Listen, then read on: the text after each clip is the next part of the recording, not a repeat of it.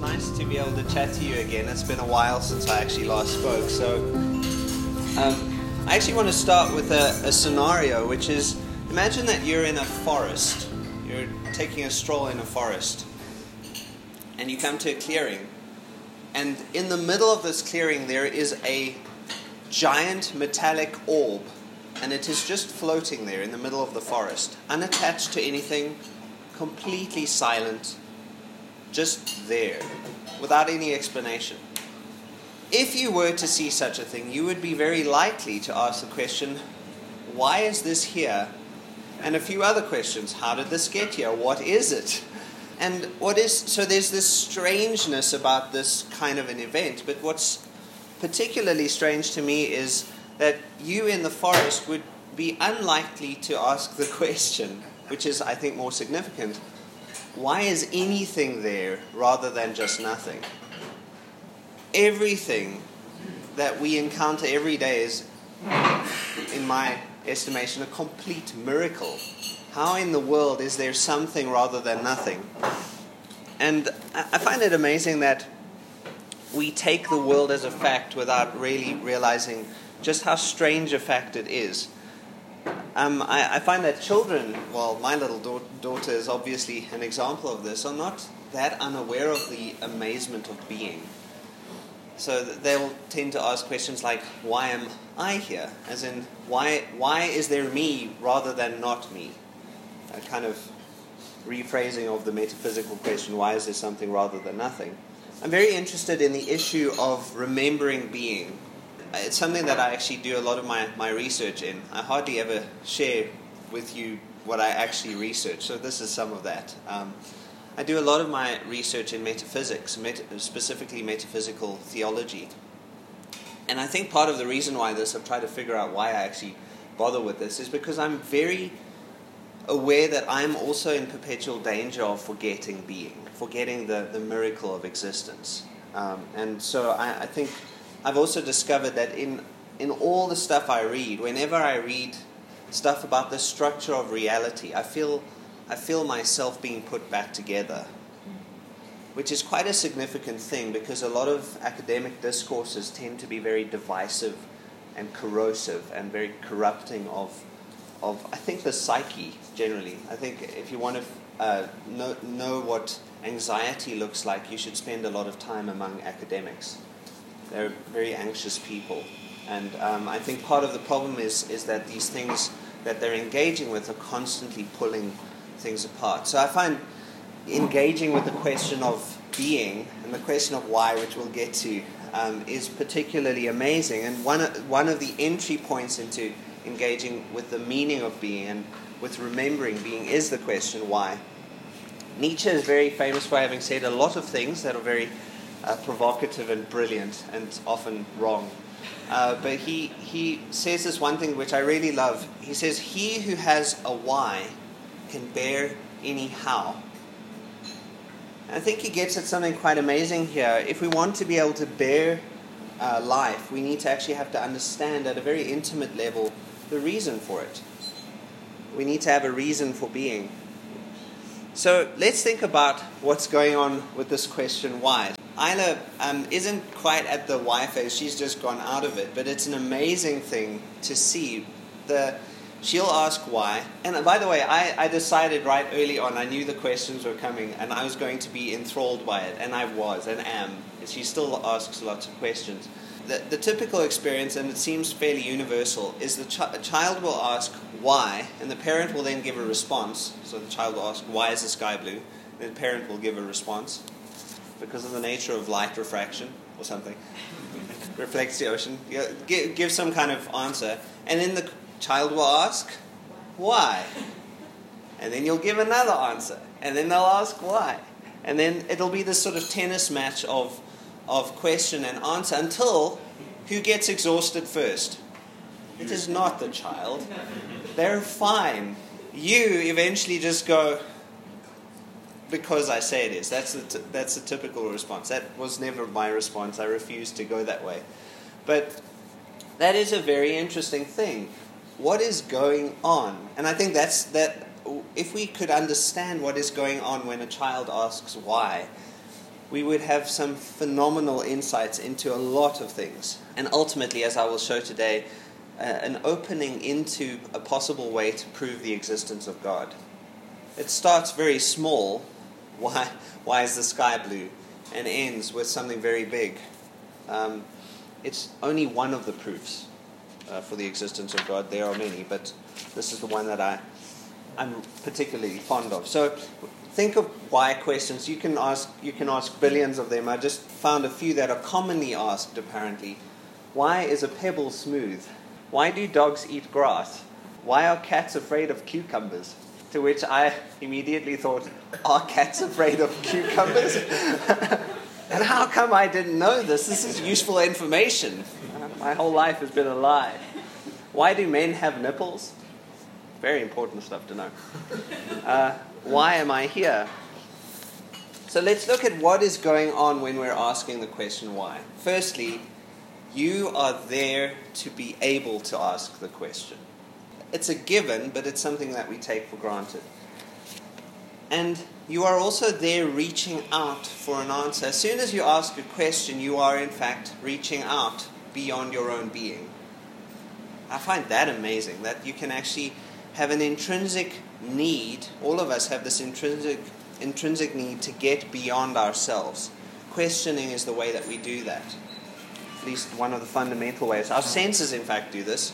As soon as you engage with the world in a very sensory manner, which is you looking at me in this case, with those engaged expressions, that is a sense of going beyond yourself already. So that I think that's quite profound. It means we must have a tacit awareness that the single instance that we're encountering is embedded within a totality. An implicit awareness that the thing that we're asking why about does not explain itself. It reaches out beyond itself. Always. That's a mind-boggling thing. We must have a tacit awareness that reality as a whole allows for many more possibilities than the particular reality that we happen to be experiencing right now. And we must have a tacit sense, tacit meaning unspoken, but it's naturally there, a tacit sense that the answer is out there. We naturally assume there is an answer. Think about that. That's just dwell on the miracle of that actual thought. I think it's amazing. So when I ask, why am I here, which is a question I think we need to ask fairly regularly, it's a helpful question, I'm assuming quite naturally that my existence is not a good enough explanation for itself. I assume that to exist at all means to be dependent, to be secondary, or much further down the line than secondary. So everything that is there is dependent. If I ask, this is a very important question, who let the dogs out? Who? In other words, why are the dogs out? Who would do such a thing? Why is this happening to me? I find myself accepting without questioning it that the immediate reality implies that which is beyond what is, that it implies what is not immediate. The present, which is obvious, implies that which is not obvious. Now think of the mode of cognition required to be able to even conceive of that which is not present.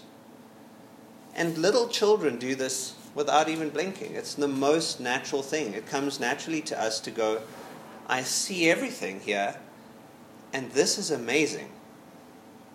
I think it's probably one of the reasons why a lot of people get into psychedelics, is because it is in some sense a recovery of the sheer astonishment of theirs, at least as people have described it to me.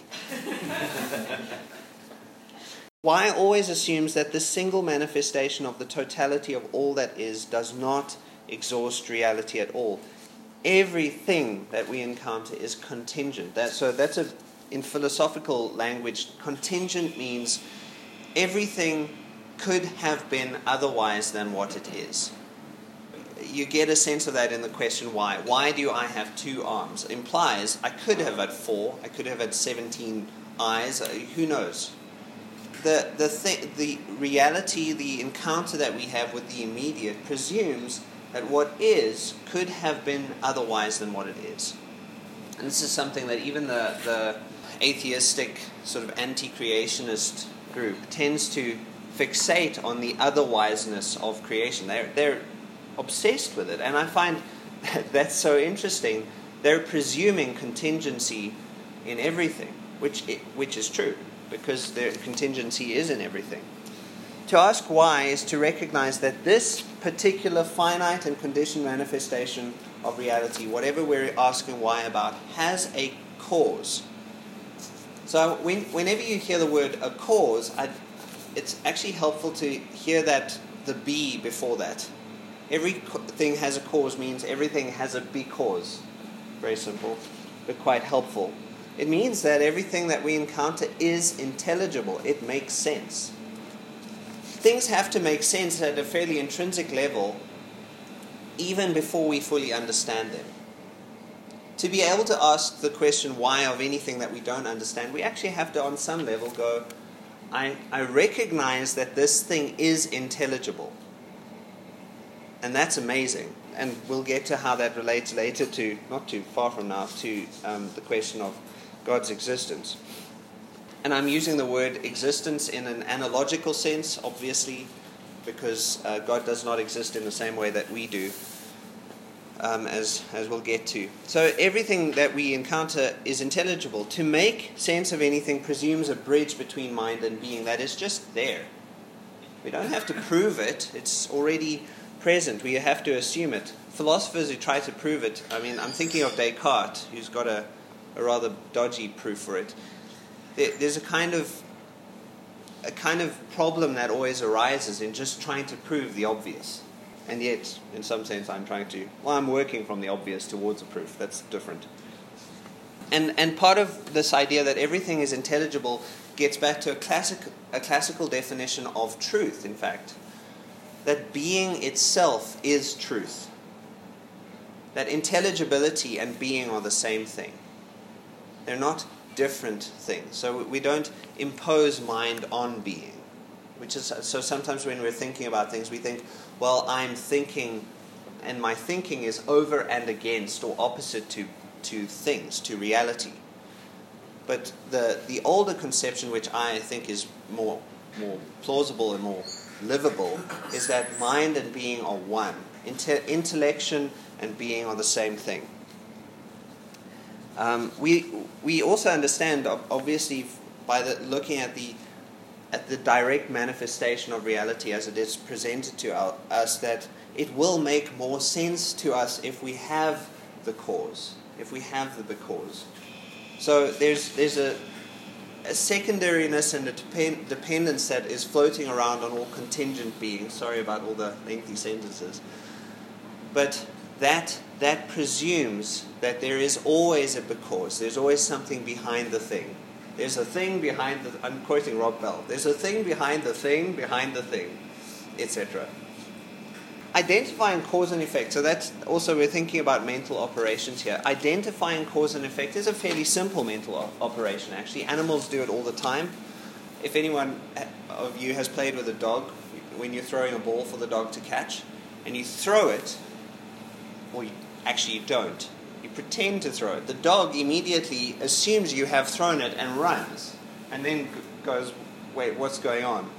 And then comes back and realizes you still have the ball. And then you actually throw it. Well, that's a cause and effect relation. It's a fairly straightforward thing. But human beings ask the question why, or identify cause in a very different way. We're actually looking for the meaning of the thing, the significance of it. We're not just looking at cause and effect as, identifying it in a very direct material sense. Like, if someone got hit, then they got hit back. What we always want to know is the thing behind the thing, as in, what does that mean? Why is that going on?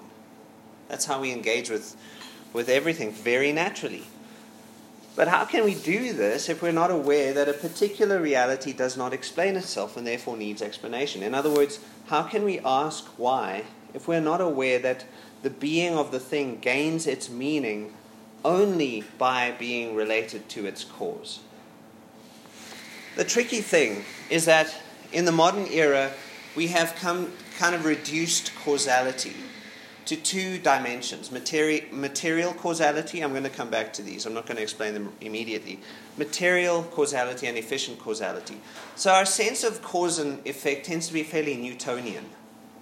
Why is my head aching? Because I was sitting under a tree and an apple fell on it. So it's very like there's this thing and that happened. We tend to think that that's what cause and effect is about. Or why does my head ache? Because there was a politician who was accidentally talking. But a lot more is always going on than just this basic cause and this kind of almost like animalistic mental operation, just very direct cause and effect relation. So it actually helps to get back to the classics, go back to Aristotle and his four causes. So he said that he noticed that change happens, which we all notice. Things are changing. So he started asking questions about what causes change to happen. In other words, what is the because behind change?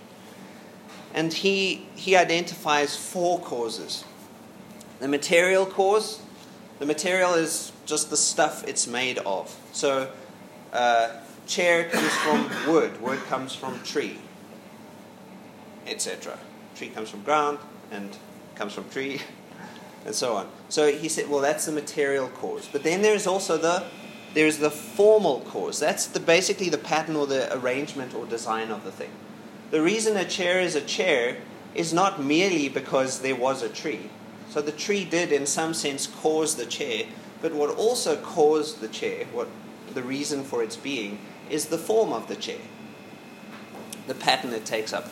Then there is an efficient cause. That's basically the agent or the environment that made the chair possible. So there was a carpenter, or there was, in the case of, say, pebbles eroding or whatever, there was a river. So there's an efficient cause, something acting on something else, an agent. And then there is the final cause. There is, included in the because of things, there is the actual purpose of the thing. What is the chair for? It's for picking up and throwing at people, if you're a protester. When we're asking why, we are always asking things along these lines. We're always asking, what are the becauses? And it's helpful to actually have some kind of language of, there are multiple things at play. There's no such thing, and this is also an Enlightenment problem. From the Enlightenment, we think that there is something called monocausality. Everything is caused by one thing. It presents huge theological problems when it comes to the question, for instance, of the will of God, because there's a presumption in that question, usually, of monocausality. God pushed the trolley and then the trolley whacked into you. That's monocausality. It doesn't actually have an understanding of multiple causes at play. So something exists in a state of becoming or change. The change has been caused by something or other, or several somethings or others. And to understand the cause of the change that's happening, the cause because of it, and the change that's happening, is to understand the thing itself. One of the fascinating things that when you pay attention to, let's start with little kids asking the question why, is that they implicitly know when the answer is not good enough. And how does that happen? So they ask the question, and then you give an answer, which is hopefully a good answer, and they know that doesn't get to the bottom of things. They just know it. It's built into them. And we do this too. When an answer that is given to you is not satisfactory, and I have no doubt that will be true of some of what I say, you will find it unsatisfactory. The point is that it is also contingent, what I'm saying, on many other things. You have to always be looking. But you know, there's this thing that I need to still figure out. There's something that I still need to dig a little bit into to find out. So we're actually decidedly non-subjectivist in our questioning. We don't want the answer that we like. We want the answer that is correct. And if we conflate those two, we're in huge trouble. Because then our questioning is dishonest. Because it's just confirmation bias. I just want to prove what I already know. the fact that we feel an apparently final answer is inadequate is why we need to add a fifth cause. Because when you really think about it, the four causes do not account for everything. Because what the four causes are saying is that everything is, in some sense, Aristotle himself kind of hinted at a fifth cause in his four causes, but I'm going to kind of ignore that a little bit. The tendency is to get stuck in the world of the purely contingent. Everything is dependent on everything that is dependent on everything ad infinitum. So everything doesn't explain itself and is explained by everything else that also doesn't explain itself. Does that make sense? That's what happens if you're stuck purely in the contingent. So you need something,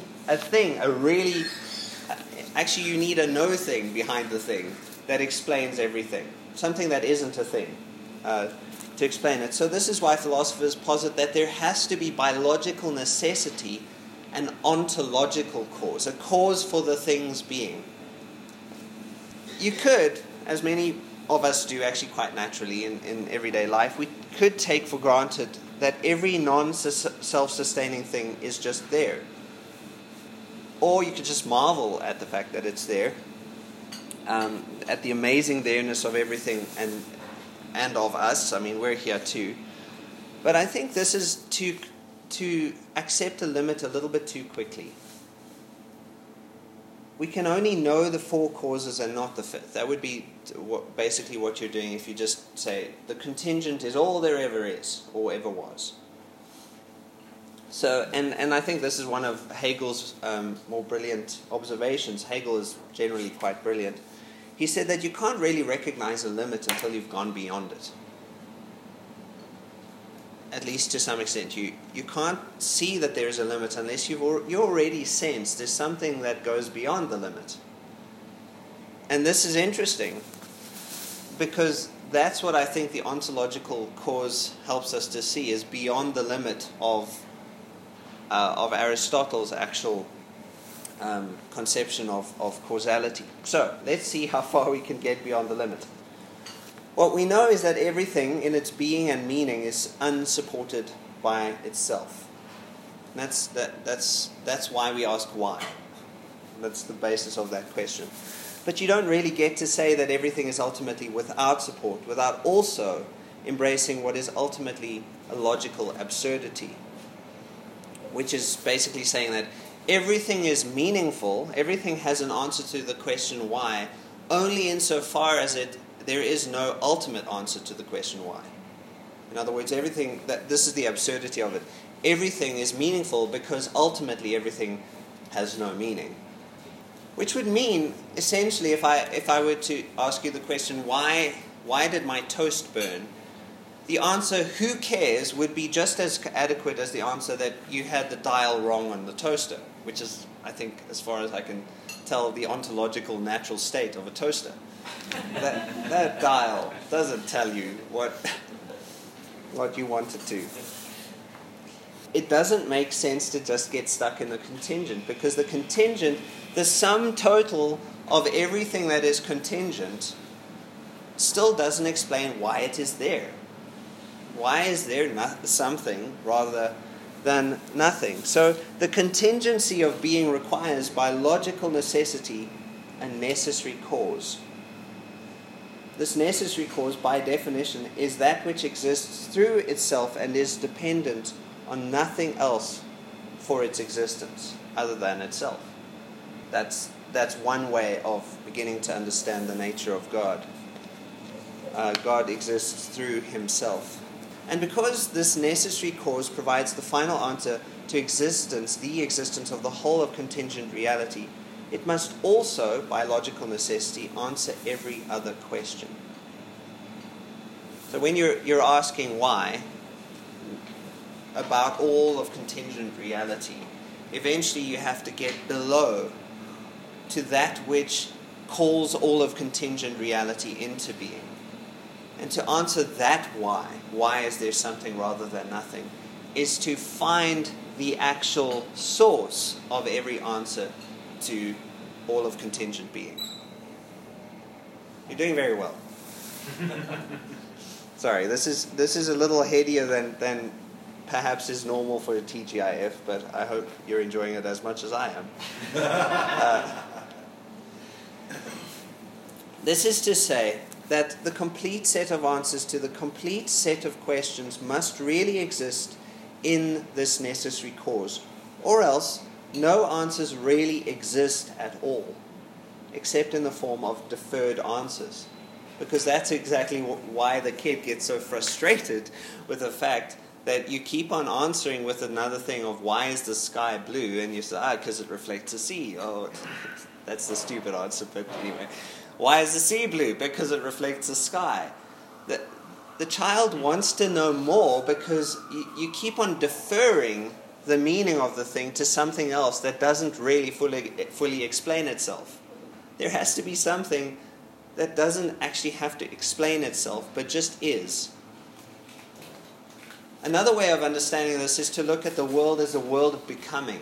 So Aristotle viewing change as the starting point.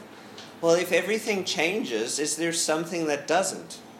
How can we recognize change apart from something that is changeless?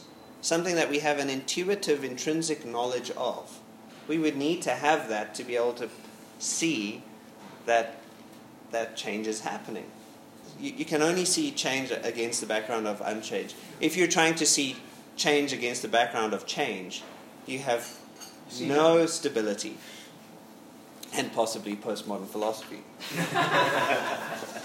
So for all the answers to exist in the necessary cause, it must in fact be the source of all the answers, just as it is the source of the reality that we know. It's not just that we know it is the final answer, as in it is just the object that solves the problem, but that it knows itself completely and utterly, and it knows itself as the answer in a way that our knowledge can't even fully account for. It is actually safe to say that whatever the necessary cause is, it is meaning itself, the source of meaning, which is interesting because that's the word that John uses to describe God, logos, meaning. So that's one provisional way of understanding God. And so that basically covers the proof of God. Now, whether you follow the logic of that or not, it does have some very interesting implications, and those are the things that I want to just briefly look at as we conclude. If being as we know it stems from one source, then reality is, by definition, grounded in unity. All that is real is grounded in unity. And that unity, as the classical tradition says, is basically the same as, unity is the same as the good, is the same as the true, is the same as the beautiful, which is an amazing thing. All of reality is grounded in that unity. And if our being and intellection are married and grounded in this unity, then it is possible to know what is ultimately true.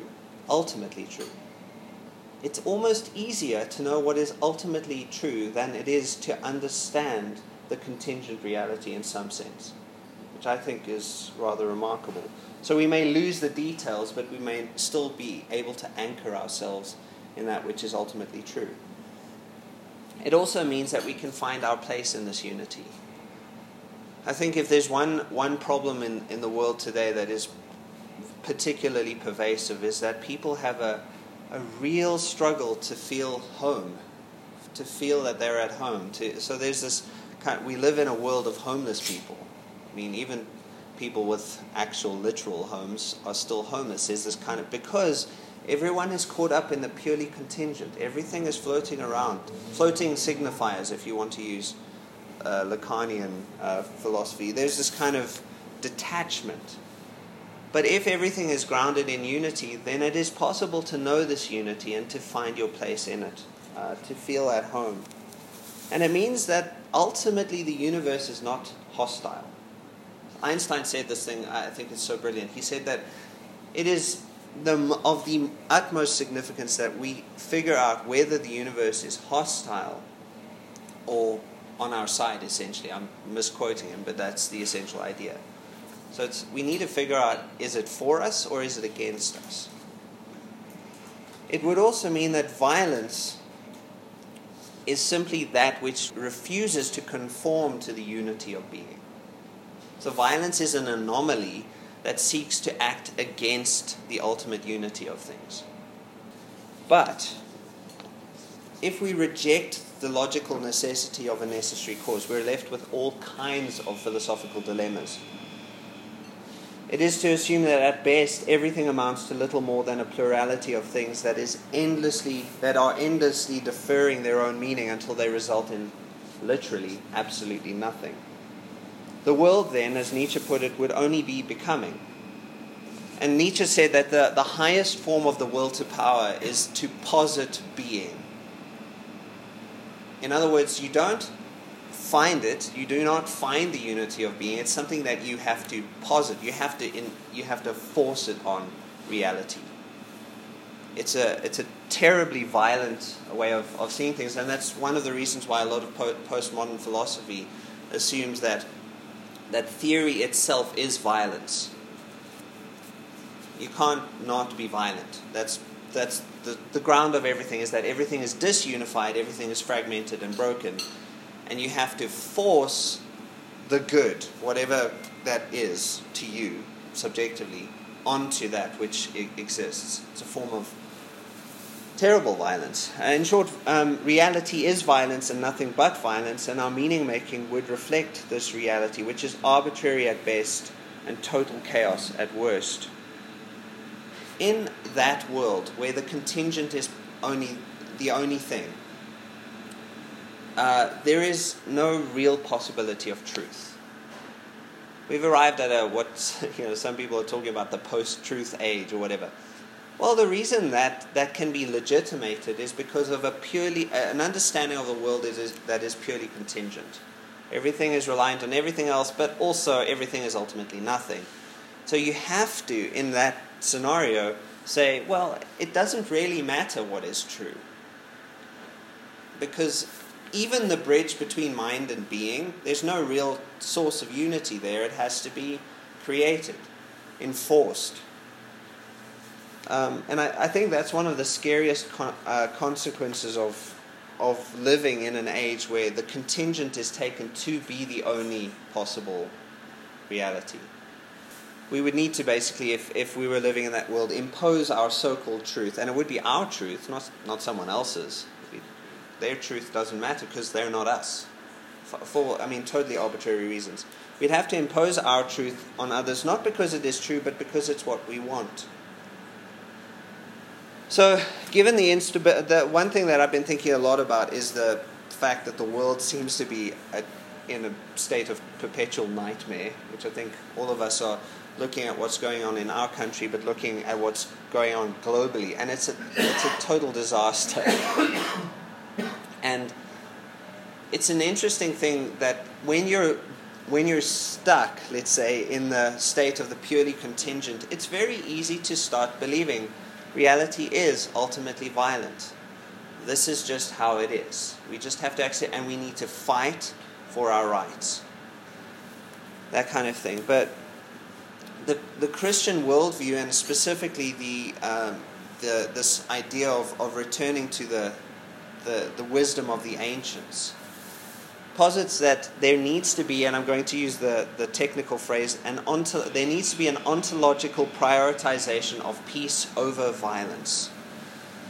It has profound implications for a lot of things. It means that we discover truth through language. In a purely contingent reality, we don't discover anything. We just everything is forced on everything else. Language itself is manipulation. It's not there to discover anything. It's just a manipulative force. And I've also started thinking that if we were to want to develop a legitimate and helpful political ontology, a politics that actually affects things in a positive way, we would need to be reliant on a kind of ontology of peace, which is an ontology of the unity of all being, rather than dwelling in this space of perpetual violence. That means our ethics itself would have to be an ethics of the given and the gift. And I think that's the thing that I keep on coming back to when I contemplate all of these things, is that it's a gift. someone, the ultimate source of all that is knowable and real, gave us being and gave us this world. And we can actually know that source and move. The source gives reality to us, and reality is returned to that source at every moment. And we can go back there to an ethics of the given. What the world has ended up with right now is an ethics of rights. Rights are rooted in what you lack, not what you have. That's part of there's sort of an interesting consequence of thinking about something as apparently Heidegger said that metaphysics is violence. But he had a very particular and I think warped understanding of metaphysics. Metaphysics is that which says you have to humbly submit yourself to that which is the source of all reality. This is what is. Be humble in the face of it. Whereas a lot of philosophy today says, no, reality is a struggle, it's violence. We need to create what is right, and then we need to make it happen. So there are implications for the whole of life and not just for thinking at a very abstract level.